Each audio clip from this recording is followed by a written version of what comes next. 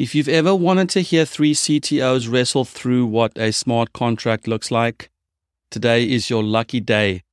Michael Bastos is going to walk us through a smart contract for a DAO coded in Solidity on the Ethereum blockchain. From 7 CTOs, my name is Etienne De Bruin, and you're in the CTO studio.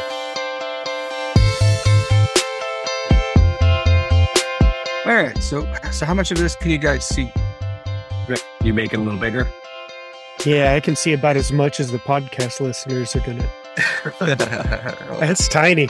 Which is perfect. Sorry, I'm making it very Opposite. that a little better. Then a little better. All right, so Remix is basically a tool that you would use for writing specifically Ethereum smart contracts. I know guys, they're getting into REST and others for the different frameworks that are out there and so forth. But this is just a DAO example, right? Like you could find these dime a dozen out there. I kind of wanted to break through and kind of explain what some of these functions look like, just for folks that have never coded in Solidity. When I say these are just design patterns, that's really all these are. You're basically creating rules in play in order to process data. So this is an example of a DAO without necessarily a token assigned. But you're just basically collecting a list of investors, collecting lists of shares that those investors have access to, voting shares that they have access to, and then the actual voting process. And so you can see here with the basic constructor, you have your contribution time, like what is your end time for your contribution state. You have your voter time, how much time do you have to vote, whether or not you have a quorum. You have checks in place to check to make sure that you don't end up with not enough people in quorum to be able to vote and make a vote on a particular project, right? You have your contribute method and your contribute method. Anytime you see this payable right here, those are method add-ons. It gives the method certain permissions. So in the case of when you see payable, what that really means is that particular method is allowed to move and transfer Ethereum or is allowed to move basically coins to tokens and stuff like that. So that's kind of for security purposes, right? For security reasons, so to ensure that you're able to, limit the scope of a particular method to a particular thing. Let's go to a simple one, right? Where you go to create a DAO proposal. And so the proposal is very simple. You have an amount that the proposal needs. So how much a particular DAO proposal requires, like how much money is it going to take for me to do X, Y, and Z? The proposal recipient, who is going to get that money at the end of that particular proposal? Is it a charity? Is it a company? Is it an open source project? And you're going through those processes where, okay, if you're an investor, you add a certain amount, you're allowed to add a certain component amount, and you can see these methods down here at the bottom, these modifiers that you're seeing here, and you see things like only investor, only admin. But what this basically does is it gives you that perspective of, okay, this is telling me that only certain types of people can create proposals, for example. Only certain people can vote for those proposals. So in this vote function, it's saying only investors are allowed to vote. So it's limiting my scope to say, hey, I, as an investor in the DAO, can vote. But for example, I can't execute a proposal. So say they voted, say the votes won, say that the proposal got approved, but only me as the administrator of the DAO can go in and actually execute that proposal. So nobody can go in and be like, I have enough votes, I'm going to execute. No, there's things in play here that you can codify. And one of the things that they did that's really interesting from my perspective, one of the reasons I wanted to show this was that the thought process to error handling, like being able to tell you that, hey, not enough shares are available, not enough funds are available, or the contribution end date hasn't been reached yet. Those kind of things. Like this is all stuff that you can codify. And to Alex's point, like you're right, you don't necessarily need to have a fully codified DAO in order to even call it a DAO or even put out a DAO. You can have a set of managers that are doing this internally. But I think as technologists, as developers that try to automate a lot of stuff and try to build a lot of the stuff, we try to see, okay, how can we build this in a real interesting way? I find myself taking on contract gigs just to get familiarized with certain parts of the industry. Like I'll take on like an NFT contract gig just to work with guys that are doing this 24 hours a day, 7 days a week. I don't necessarily need the gig. It's just like a learning piece. It's just like, I want to learn this particular bit. So let me go in and work with some of the guys that are doing this kind of work. The things that I've learned is that a lot of them don't do the purist form. To your point, Alex, like a lot of them are doing a half and half. A lot of the guys are doing NFT drops, but they're kind of treating external off-chain sources as the oracle or as the list of who actually, so that way they can have people sign up for the thing and sort of put their wallet information in before the drop actually happens and before the smart contract is released. So there's a lot of that kind of stuff happening in the ecosystem, as far as I could tell. Other methods in here, like the ability to transfer your shares to other users or other addresses, the ability to redeem your shares. So basically like, hey, I'm done with this DAO, I want to pull out. And you have sort of these sub functions that are internal to the methods themselves, like the ability to transfer Ether. Only certain methods can transfer Ether, and those methods have their own sort of internal modifiers to limit the scope of who accesses those methods and that kind of thing. Any questions? Kevin, I knew you were going to be the first one with questions. Go. Sure. So I was just looking at this again from an organizational perspective, right? From as a CTO. So if I was, or as a founder or a CEO looking at this, you could say, okay, so I see all sorts of components of a otherwise centralized company. Now, if I've got the votes, I would have methods or functions where I could modify a set of bylaws maybe, or create new operational procedures or different things like that, where it actually makes a difference in the operation of the business as it is. You would write code for that. Have you seen any examples of that? I have. And in fact, I learned only this week. I feel like Alex here. I'm like, I just learned it yesterday, but literally I just learned it yesterday. This idea of the proxy contracts. You basically have people writing contracts, and the data that's stored in the contract that the external users interact with are the address for a particular contract that has a certain type of logic that they want to implement. And then in return, they can update that contract address within the smart contract that's external to the consumer. But if they ever want to update logic, like the data, the token, whatever it is, like from a storage perspective, stays in the public smart contract. But if they ever want to interact with new logic, or if they ever want to update logic, a lot of the NFT companies that are out there, you'll see situations where an NFT drops, people buy it, and then like a couple of months later, suddenly the NFT is gone, it disappears, right? And what happened? Well, somebody bought the company, so the guys who didn't want to pay for the IPFS storage anymore, and so the new guys that come in, and all they have to do, because it's a proxy contract, all they have to do is point the proxy contract to their new contract, and now suddenly everybody's NFT is back up and looking beautiful, right? That's the kind of design patterns that you're seeing in the industry right now around things like, how do we take something that is immutable and somewhat make it changeable, somewhat make it parsable, somewhat make it updatable in such a way where we can keep our customers happy. We can still sell on the dream of immutability, but still give us some power to do the things that we want to do the things that we need to do. And I do think a lot of those off-chain resources, giving customers the ability to pre-sign up for NFT drops and stuff like that in Web 2 before your Web 3 smart contract is ever even out. That sort of thing is what I'm seeing a lot of these days. Wow, that was good. I didn't like how much detail you had to code there. And that's a simple one. Is this what people are referring to, like review the smart contract? Each one of those statements, you have to assume that code execution can get broken at any point in time. And are there ways that contracts can be called twice, that can do double debits and all that sort of thing? You have to get pretty deep into both the knowledge of how Solidity runs on the platform and what are all of the different things interacting to certify a contract, right? Makes me very unhappy, guys. I don't feel great right now. So the perspective that I have on a lot of this stuff, yes, I think a lot of the reason why a lot of companies are making a killing right now reviewing smart contracts, I think it's because for a lot of these projects that they're reviewing and so forth, a lot of the founders aren't necessarily technical. They're not the ones actually writing the smart contracts, right? Like it's their developers. And so when you hire an Open Zeppelin or you hire one of these contract reviewers, you're really just having somebody double check to make sure that the guys that you outsourced from overseas aren't trying to rip you off before your stuff drops. I see a lot of that. But if you're doing it internally and you're building it out yourself, like you can have more confidence in what you're doing and not necessarily need to pay $100,000 for an outside reviewing firm to necessarily look at it, unless obviously, there's a sizable enough risk that your company or organization decides that this is definitely something that they will ever need an external review on. But I also think that there is the benefit of doing everything within a smart contract and the greater risk when you do use external sources, right? Like when you do use outside sources, like when you have an off-chain functionality that's built in, I think there's greater risk there in terms of somebody getting into your smart contract from an external source by proxying an address that you have or something to that effect. And so there is the Open Zeppelins, and those guys are very much warranted when you're talking about the ecosystem not doing things in the purest of ways and wanting to have external source dependencies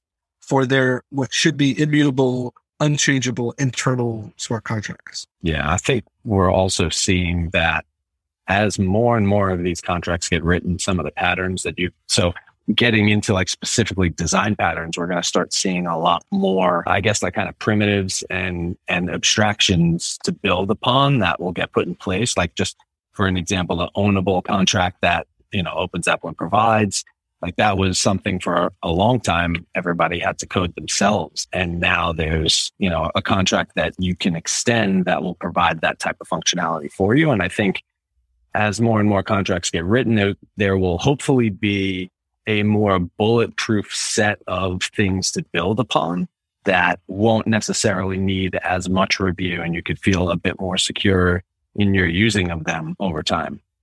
I can see that for participants in a large DAO or maybe even a small one, having immutable contracts and agreements that are codified in the DNA of that DAO's existence, like you can't change it. Everything is attached to that hash.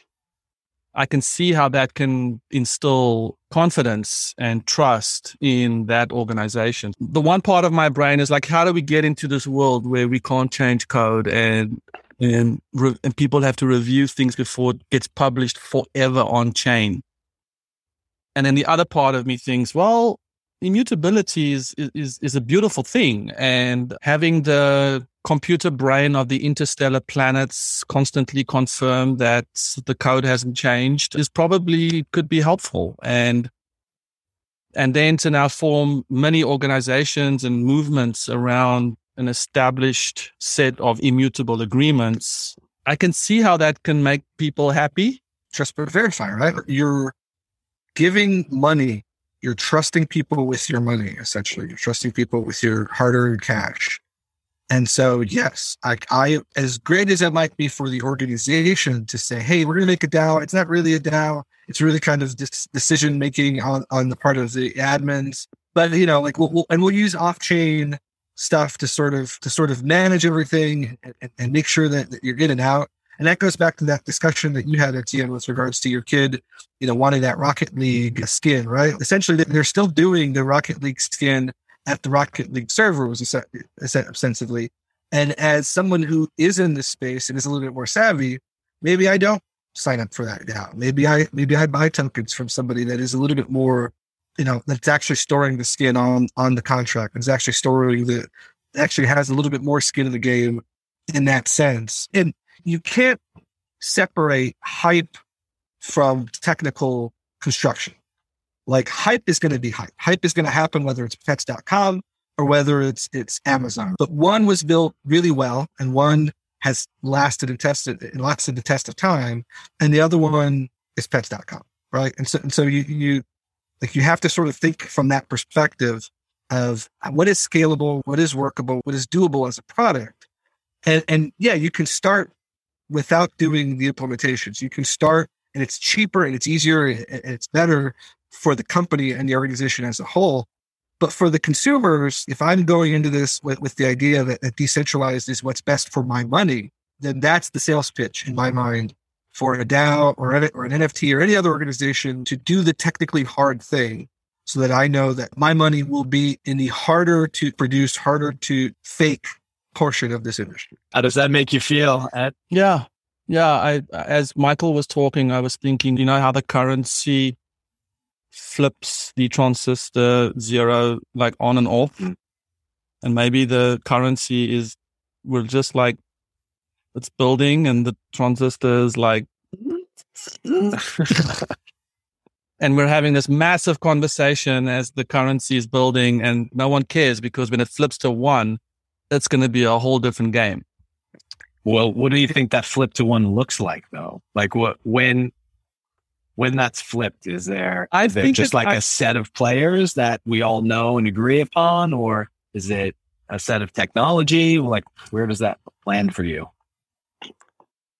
I think it's one of two things. Either our generation dies out and there's just a whole new brand of kids who get it, and just like we code in C and they code in and it's just like, I don't get where the new lines and the return, like I don't get the code. I don't get it. And people like Michael will survive because he'll be right there with the kids. The second option, I think, is just brutally simple one-click installs where you just don't, you just don't even know, like you're so far removed from the primitives that you don't even know what all you know is you can use LegalZoom to create an LLC or a S Corp or a DAO.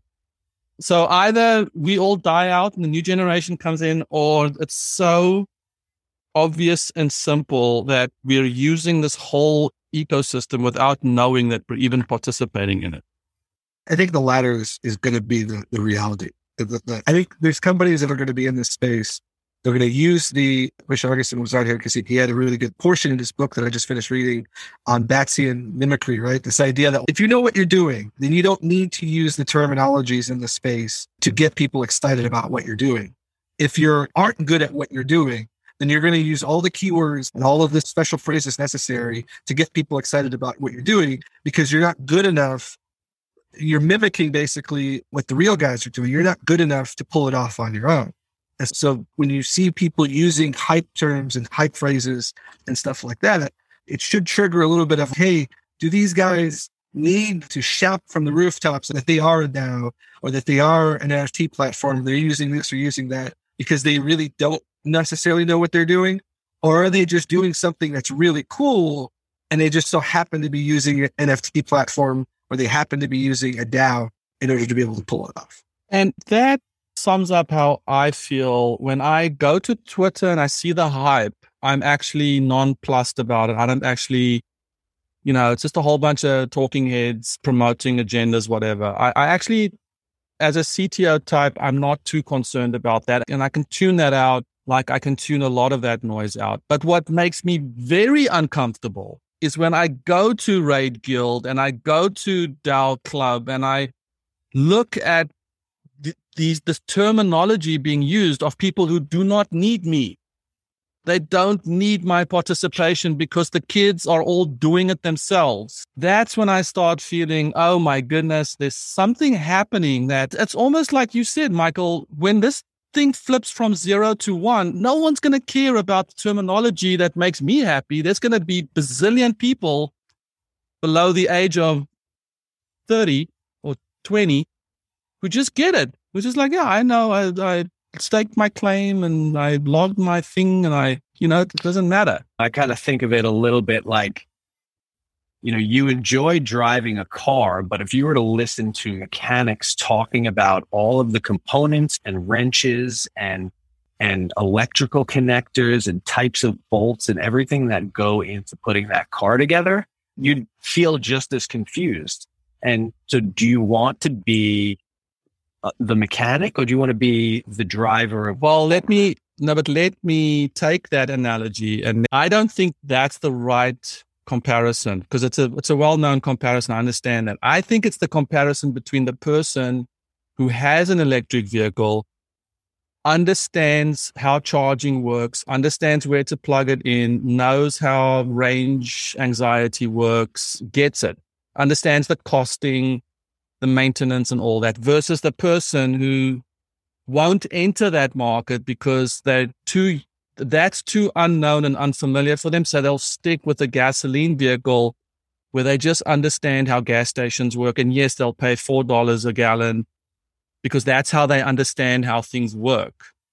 I think it's those comparisons that's happening versus do you want to be a builder or do you want to be a consumer or a user? So that to me is where it gets a little more real. And I'll use another example between Slack and Discord. I'm 49 and I've been coding all my life. So I might not write as much code today as I used to, but I just look at the Slack way of doing things and the Discord way of doing things. And yes, they're both chat apps and they are both community driven organizations, tools that drive community, but they just function differently enough to make it super uncomfortable for, and maybe I'll just use my own bias here, but Slack is like IRC used to be, and it's just very simple and it's straightforward, and channels and private channel.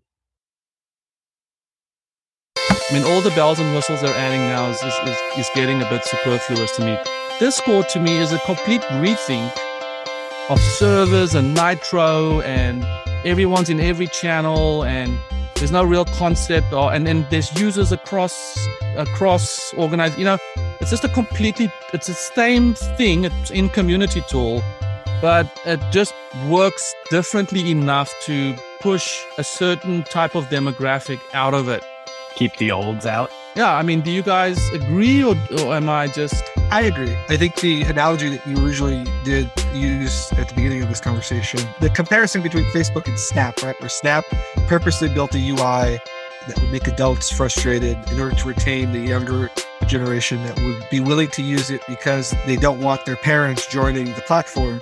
Yeah, like a lot of this stuff isn't necessarily intuitive right out of the gate. And there's plenty of work being done to make it intuitive, to simplify things for folks to get into this stuff. Thank you for listening. Don't forget that you can go to 7ctos.com/podcast and check out some more episodes. Get in touch with me. We even have a special way to join our Slack. So let's chat. See you soon. See you next week.